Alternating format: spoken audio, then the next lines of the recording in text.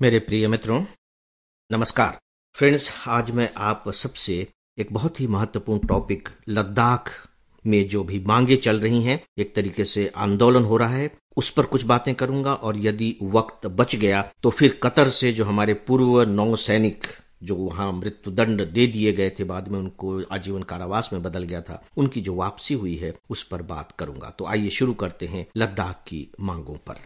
लद्दाख के बारे में आप जानते हैं, उसकी भौगोलिक स्थितियों के बारे में मैं यहाँ बात नहीं कर रहा हूँ, लेकिन ये तो आपको मालूम होगा कि वो बहुत ही ठंडा प्रदेश है और उसकी जो सीमा रेखा है वो पाकिस्तान से भी मिलती है और चाइना से भी मिलती है। याद रखिएगा, पाकिस्तान से भी मिलती है और चाइना से भी मिलती है। वर्तमान में जो लद्दाख है वो यूनियन टेरिटरी है, केंद्र शासित प्रदेश है। मैंने वर्तमान में कहा, तो इससे पहले क्या कुछ वो दूसरा था? हाँ, आपको मालूम है कि सन 2019 में जम्मू कश्मीर से अनुच्छेद 370 हटा लिया गया था, और जब इसे हटाया गया तो जम्मू कश्मीर से लद्दाख को अलग कर दिया गया। इसका मतलब है कि पहले लद्दाख जम्मू कश्मीर का ही हिस्सा था और बकायदे जो जम्मू कश्मीर की असेंबली थी उसमें लद्दाख के प्रतिनिधि होते थे। ठीक है, अब जम्मू कश्मीर के बारे में केंद्र सरकार ने निर्णय लिया है कि हम इसका जो राज्य का दर्जा है वो इसे वापस दे देंगे। तैयारियां चल रही है, यानी जम्मू कश्मीर स्वतंत्र राज्य का दर्जा प्राप्त कर लेगा। लद्दाख की बस यही मांग है कि हमें भी स्वतंत्र राज्य का दर्जा दिया जाए। अभी वो यूनियन टेरिटरी है और उसका जो प्रशासन है वो कहां से होता है? दिल्ली में जो हमारे लेफ्टिनेंट गवर्नर हैं उनके माध्यम से वहां रहने वाले लोगों का प्रशासन हो रहा है। ठीक है कि वहां एक बकायदे काउंसिल है, Ladakh autonomous hill development council, लेकिन ये काउंसिल जो है लेफ्टिनेंट गवर्नर के अधीन ही होती है। उनका ये कहना है कि हमें हमारे जन प्रतिनिधित्व के अधिकार दिए जाएं, यानी कि हमें भी बकायदे राज्य का दर्जा दिया जाए। देखिए, जब राज्य का दर्जा दे दिया जाएगा तो क्या होगा? वहां बकायदे स्टेट की असेंबली हो जाएगी, स्टेट असेंबली के चुनाव होंगे, उन चुनाव में वहां के ही जनप्रतिनिधि होंगे, वे चुनकर आएंगे और अपने बारे में स्वयं निर्णय लेंगे। जबकि अभी जो निर्णय लिया जा रहा है एक प्रकार से आप कह लीजिए ब्यूरोक्रेट्स के द्वारा लिया जा रहा है, जिसे वे स्वीकार नहीं कर पा रहे हैं। राइट, इसको लेकर के बकायदे वहां आंदोलन जारी है। बीच बीच में मांगे बहुत तेज भी हो जाती हैं। इंपॉर्टेंट पॉइंट यह है कि इनकी 4 मांगे हैं। देखिए कौन कौन सी मांगे हैं। पहली मांग मैं आपको बता चुका हूं, स्टेटहुड, यानी कि राज्य का दर्जा दिया जाए। जो लद्दाख है उसको 6वें अनुसूची में शामिल किया जाए, 6th शेड्यूल में शामिल किया जाए। वहां के जो लोकल लोग हैं उनको जॉब में रिजर्वेशन दिया जाए और बकायदे पार्लियामेंट की 2 सीटें बनाई जाएं, एक सीट लेह की हो और दूसरी सीट कारगिल की हो, यानी कि उनके यहां से 2 सांसद चुनकर लोकसभा में जाएं। ये इनकी 4 मांगे हैं। इसको लेकर के लगातार वे आंदोलन कर रहे हैं। चलिए, ये तो एक प्रशासन की बात हो गई, राजनीति की बात होगी, लेकिन कुछ और भी दूसरे मुद्दे हैं जो लद्दाख अपने इन्हीं मांगों के साथ जोड़ रहा है।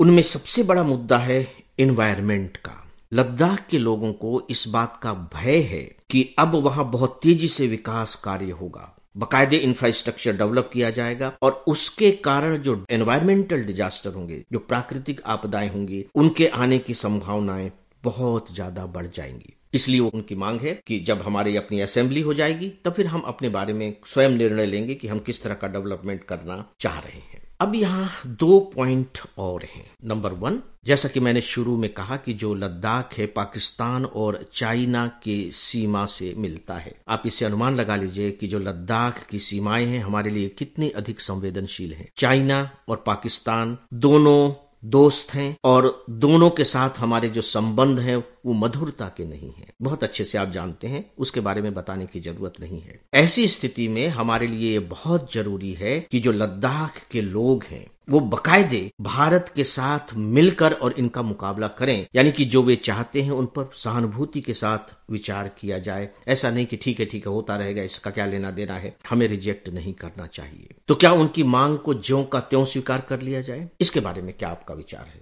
जैसा है वैसे ही रहने दिया जाए या उनको पूरा स्टेटहुड दे दिया जाए? क्या किया जाए? देखिए, जो सीमाओं पर जो राज्य होते हैं वो बहुत ही संवेदनशील होते हैं, तो एक बीच की व्यवस्था की जा सकती है। वो बीच की व्यवस्था क्या हो सकती है? बीच की व्यवस्था ये हो सकती है कि वह केंद्र शासित प्रदेश ही हो, लेकिन विथ इलेक्टेड लेजिस्लेचर। यानी कि उनकी अपनी विधानसभा हो, विधानसभा में वहां के लोग निर्वाचित होकर के आए, अपनी योजनाएं बनाएं, अपना शासन करें, लेकिन हो वह यूनियन टेरिटरी। इस तरह की भी व्यवस्था की जा सकती है। तो दोस्तों ये बहुत इंपॉर्टेंट टॉपिक है, इसलिए मैंने इसकी चर्चा करना यहां जरूरी समझा। अखबारों में इस घटना को बहुत ज्यादा अभी स्थान नहीं मिल पा रहा है। अब मैं आता हूं नेक्स्ट न्यूज पर, और वह न्यूज कतर से संबंधित है। मध्य एशिया, पश्चिम एशिया का एक देश, खाड़ी देश। दोस्तों हमारे जो 8 पूर्व नौसैनिक थे वे ओमान की एक कंपनी में काम कर रहे थे। ध्यान दीजिएगा, क्योंकि इन्हीं के आधार पर हम आगे बातें करेंगे। वो कतर में काम कर रहे थे, हैं हमारे देश के, और कंपनी जो कतर में वहां थी वो थी ओमान की, क्योंकि इसी से मामला थोड़ा सा उलझा। तो कतर ने ये आरोप लगाया कि ये जो 8 पूर्व भारतीय नौसैनिक हैं ये जासूसी कर रहे हैं। चलिए उनको बंदी बना लिया गया, उनको कोर्ट में मामला चला, और बाकायदे जासूसी के आरोप में, मतलब यहां कहना चाहिए कथित जासूसी के आरोप में उनको मृत्यु दंड दे दिया गया। यह मामला तो 2022 में उन्हें गिरफ्तार किया गया और 2022 में बाकायदे उनको मृत्यु दंड की सजा सुना दी गई। भारत सरकार ने मामला उठाया, बातचीत चली, तो मृत्यु दंड को आजीवन कारावास में बदल दिया गया। लेकिन भारत यहां चुप नहीं बैठा, लगातार डिप्लोमेटिक डिस्कशन होते रहे, और अंत में कतर ने हमारे पूर्व सभी नौसैनिकों को जो वहां बंदी बनाए गए थे रिहा कर दिया। ये घटना है। इस घटना से संबंधित 2-3 जो बहुत महत्वपूर्ण बातें हैं सिविल सर्विस एग्जामिनेशन की दृष्टि से आपको जाननी चाहिए, अब मैं उन पर आ रहा हूं। ध्यान होगा कि मैंने शुरू में इसमें 3 देशों का शामिल होना बताया था। पूर्व नौसैनिक भारत के थे, जिस देश ने आरोप लगाया जासूसी का वो कतर था, और वो काम कर रहे थे ओमान की कंपनी के लिए, उस ओमान की कंपनी के लिए जो कतर में मौजूद थी। तो इंटरनेशनल लॉ क्या कहता है? देखिए, इंटरनेशनल लॉ के तहत आपको जानकारी शायद होगी कि एक है वियना कन्वेंशन, वियना अभिसमय, जिसे आप कह सकते हैं संधि। इस वियना कन्वेंशन के तहत बकायदे ये व्यवस्था की गई है कि जो राजनयिक होंगे, जो दूतावास में काम करने वाले लोग होंगे, उन सबको विशेषाधिकार प्राप्त होगा। मतलब ऐसा नहीं कि वो वहीं के कानून से सब कुछ शासित होते रहेंगे, उनको विशेषाधिकार प्राप्त है। तो इनको भी विशेषाधिकार प्राप्त हो सकता था, लेकिन हुआ क्यों नहीं? वो इसलिए क्योंकि ये ओमान की कंपनी के लिए काम कर रहे थे। इससे सारा का सारा जो मामला है वो गड़बड़ हो गया। लेकिन चलिए, अभी वह मामला सुलझ गया है, ठीक है। अब एक जो बहुत ही इंपॉर्टेंट बात है जो आपको जाननी चाहिए कि भारत को जो इसमें सफलता मिली है इसकी बहुत ज्यादा सराहना हो रही है, और होनी भी चाहिए, क्योंकि ये छोटी मोटी बात नहीं थी। भारत की ये बहुत बड़ी सफलता है जिसे पूरी दुनिया ने देखा है और देख रही है, सराह भी रही है। यह सफलता इस बात को प्रमाणित कर रही है कि भारत का जो कद है दुनिया में अब कितने ऊंचे स्तर पर पहुंच गया है, और भारत की अनदेखी करना अब किसी देश के लिए आसान नहीं है। लेकिन इसे इस रूप में मत लीजिए कि हमारा कोई कुछ नहीं बिगाड़ सकता, इस रूप में नहीं है, क्योंकि भारत के पास अपनी जो ताकतें हैं, जो क्षमताएं हैं, वे इसे महत्वपूर्ण बनाती हैं। प्रधानमंत्री जी की एक जो सबसे बड़ी बात है, खासकर डिप्लोमेटिक लेवल पर, वो ये है कि वो राजनेताओं से व्यक्तिगत संबंध स्थापित करने में बहुत विश्वास करते हैं। उसका लाभ मिलता है डेफिनेटली, भले वो डिप्लोमेटिक लेवल पर ही बातचीत होती है, लेकिन व्यक्तिगत संबंधों का बहुत लाभ मिलता है। फिर कतर में अगर अभी हम देखें तो 8 लाख इंडियंस रह रहे हैं, और वहां 6000 भारतीय कंपनियां काम कर रही हैं। तो आप क्या समझते हैं कि 8 लाख भारतीयों का वहां रहना और 6 लाख कंपनियों का काम करना कम महत्वपूर्ण है? अगर ये 6000 कंपनियां वहां से अपना काम समेट लें तो वहां की अर्थव्यवस्था का क्या हाल होगा? तो बहुत इंपॉर्टेंट पॉइंट ये भी है।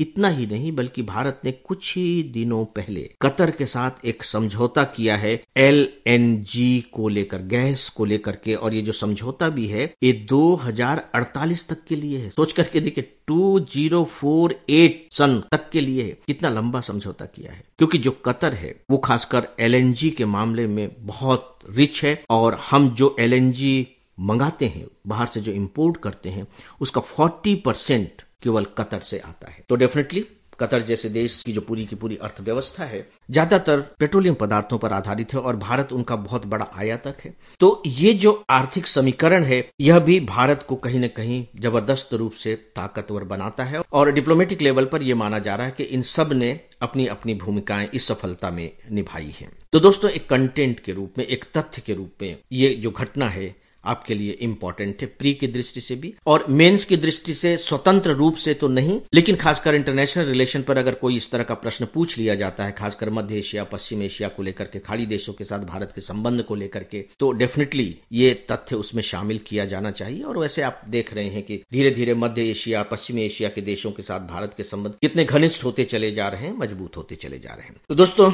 इस पर आज बस इतना ही न्यूज़पेपर की क्लिपिंग्स आप सबको प्रोवाइड कर रहा हूं। ईमेल लिखने वाले दोस्तों को धन्यवाद देता हूं और इन्हीं में से कुछ मित्रों के नाम हैं खुशबू प्रजापति, उत्कर्ष श्रीवास्तव, कुंदन और अशोक कुमार। आप सबका बहुत बहुत आभार। और फ्रेंड्स, इसी के साथ ही आज के इस डेली ऑडियो लेक्चर को यहीं समाप्त करता हूं। नमस्कार।